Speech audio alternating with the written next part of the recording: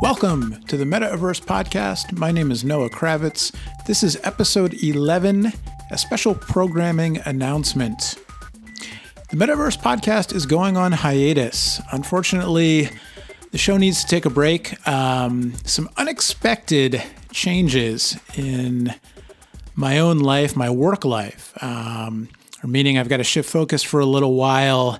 And I'm not foreseeing the time to do the podcast on the same regular basis as I've been doing it. And so decided the best move for the time being is to put the pod on hiatus.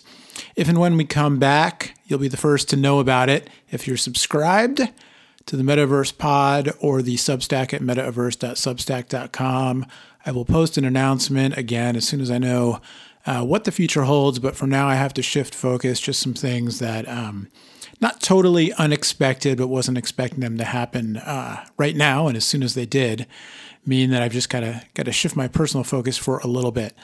That being said, a couple of thoughts before I go on hiatus. Thank you, first of all, to everyone who helped get the pod off the ground and has tuned in and listened, all of the guests, obviously, and the folks who help coordinate the guests coming on the show, as well as everybody who's listened and the folks who have written in, commented on social media and other places. Really appreciate your taking the time, giving a little bit of your attention to listen to the show, beyond the show, or reach out and talk about the show. Definitely feel free to keep the emails coming in, metaversepod@gmail.com, or you can find me on LinkedIn or on social media.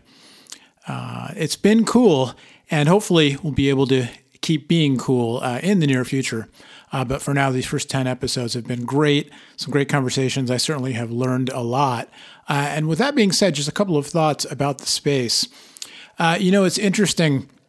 There was a sudden rush of interest in Web3, in the metaverse, in my own personal professional circles that led me to dive in and start the podcast up. And in the short amount of time since then, the interest and excitement around some of these technologies hasn't waned. But certainly there's been a lot of action, a lot of volatility in the crypto space in particular. I think cryptocurrency is something that, we did one really great episode with Ethan Wu from Financial Times, FT.com. Encourage you to go take a listen to that if you want to learn about cryptocurrency. Certainly we know it's something that's been around for a while and has seen renewed interest in, the past year or so. As there's been other interest in, or I should say, big interest in other speculative assets. And as I'm recording this on May 10th, the stock market and cryptocurrencies broadly, NFT sales, other speculative asset classes have just been tumbling.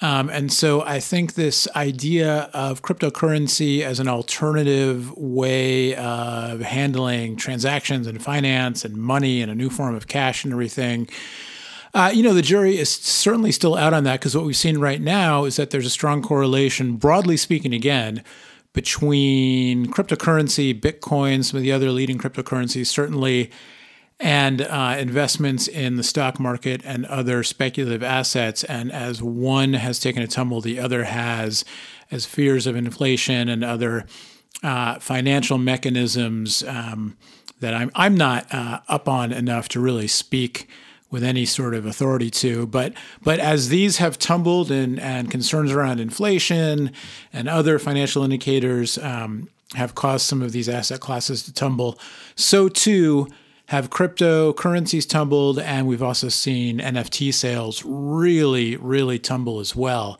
And so at least for right now, it seems like there's a pretty strong link between these things, all of which is just to say that there's some work to be done before we get to a spot, if we ever get to this spot, where cryptocurrencies are a full-fledged viable alternative to the US dollar, other currencies, and other ways that people around the world currently handle financial transactions.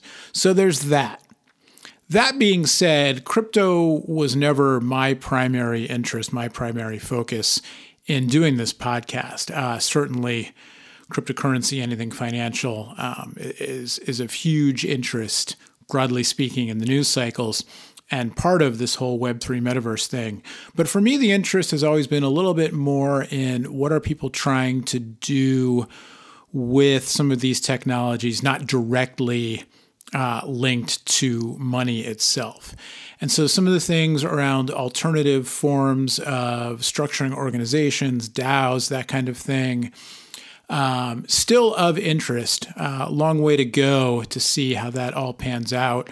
Certainly using tokens, the whole everything in Web3 that is built around using tokens on the blockchain, not so much again as a new form of currency, but rather related to opening up access to community features, gameplay features, other things in Web3 experiences. I still think it's really interesting. I'm left with this big question right now of what can these technologies do, the Web3 technologies do, that we can't do in other ways? And more specifically, do these Web3 techs offer enough upside versus the current ways of doing things that it's worth all of the additional time and resources and effort and hoop jumping, both on the developer's end, but also I think even more so on the user's end right now, to make it worth migrating to Web3, whatever that means for you as a developer, as a business person, as a creator, as an end user. And I think we're seeing just a lot of early adopter interest, and that's where the enthusiasts are flocking to it. For sort of the average person, the lay person, again, a lot of the hype right now we're seeing is really just financially focused, a lot of the hype on NFTs and everything else. And so some of these more interesting uses of NFTs, other tokens, other Web3 and blockchain technologies to build community and cultivate more interesting experiences, I don't think that's going away. But I think that the runway to seeing these things take off and really reach a more mature level of development where they have a broader appeal to more users is still a little bit of a ways off. That being said, there's some really cool stuff happening. I will again point back to the episode with Pip and Adam from Soul Supplier for sure.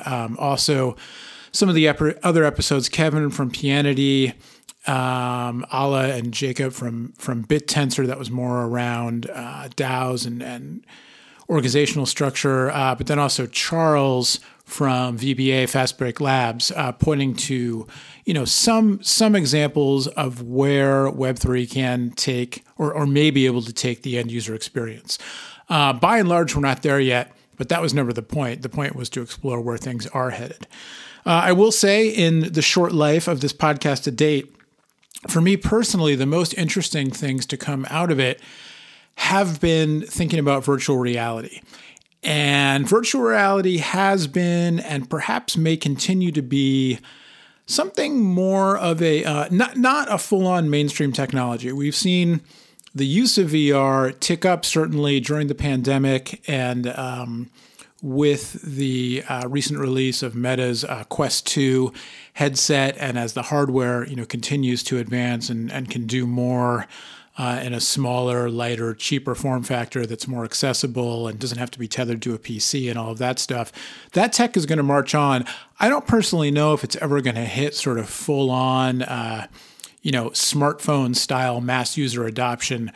I've long since thought, and this isn't an original thought, that extended reality, augmented reality is really where it's at. And once we get to that place where AR hardware is light enough, comfortable enough, has enough computing horsepower and connectivity in the device itself, so it doesn't have to be tethered. You don't have to wear some sort of a fanny pack or backpack that holds the computer, so to speak, to power these really immersive, connected experiences in the glasses themselves. That could be an inflection point. So everybody points to the long-awaited Apple glasses, these mythical Apple glasses that probably are real and probably will be coming out in the next couple of years, but we don't know that for sure yet. Everybody pointing to that as a possible inflection point.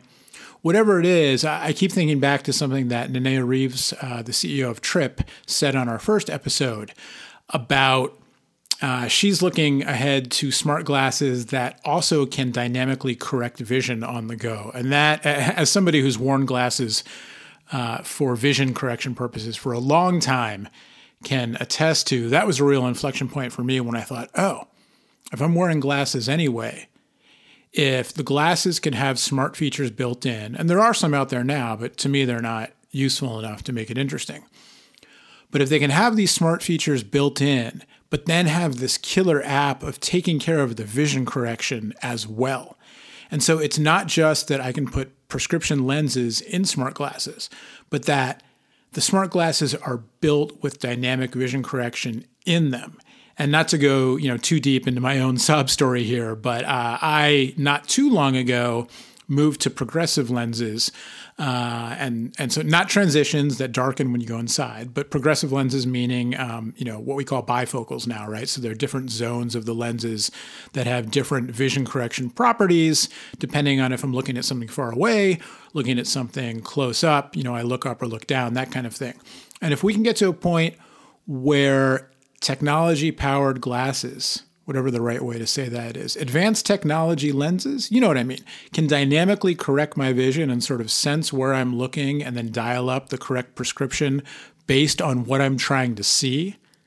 And then on top of that, there's sort of, a layer of data, so to speak, connected to the internet, connected to the outside world that is augmenting what I'm seeing in true AR fashion.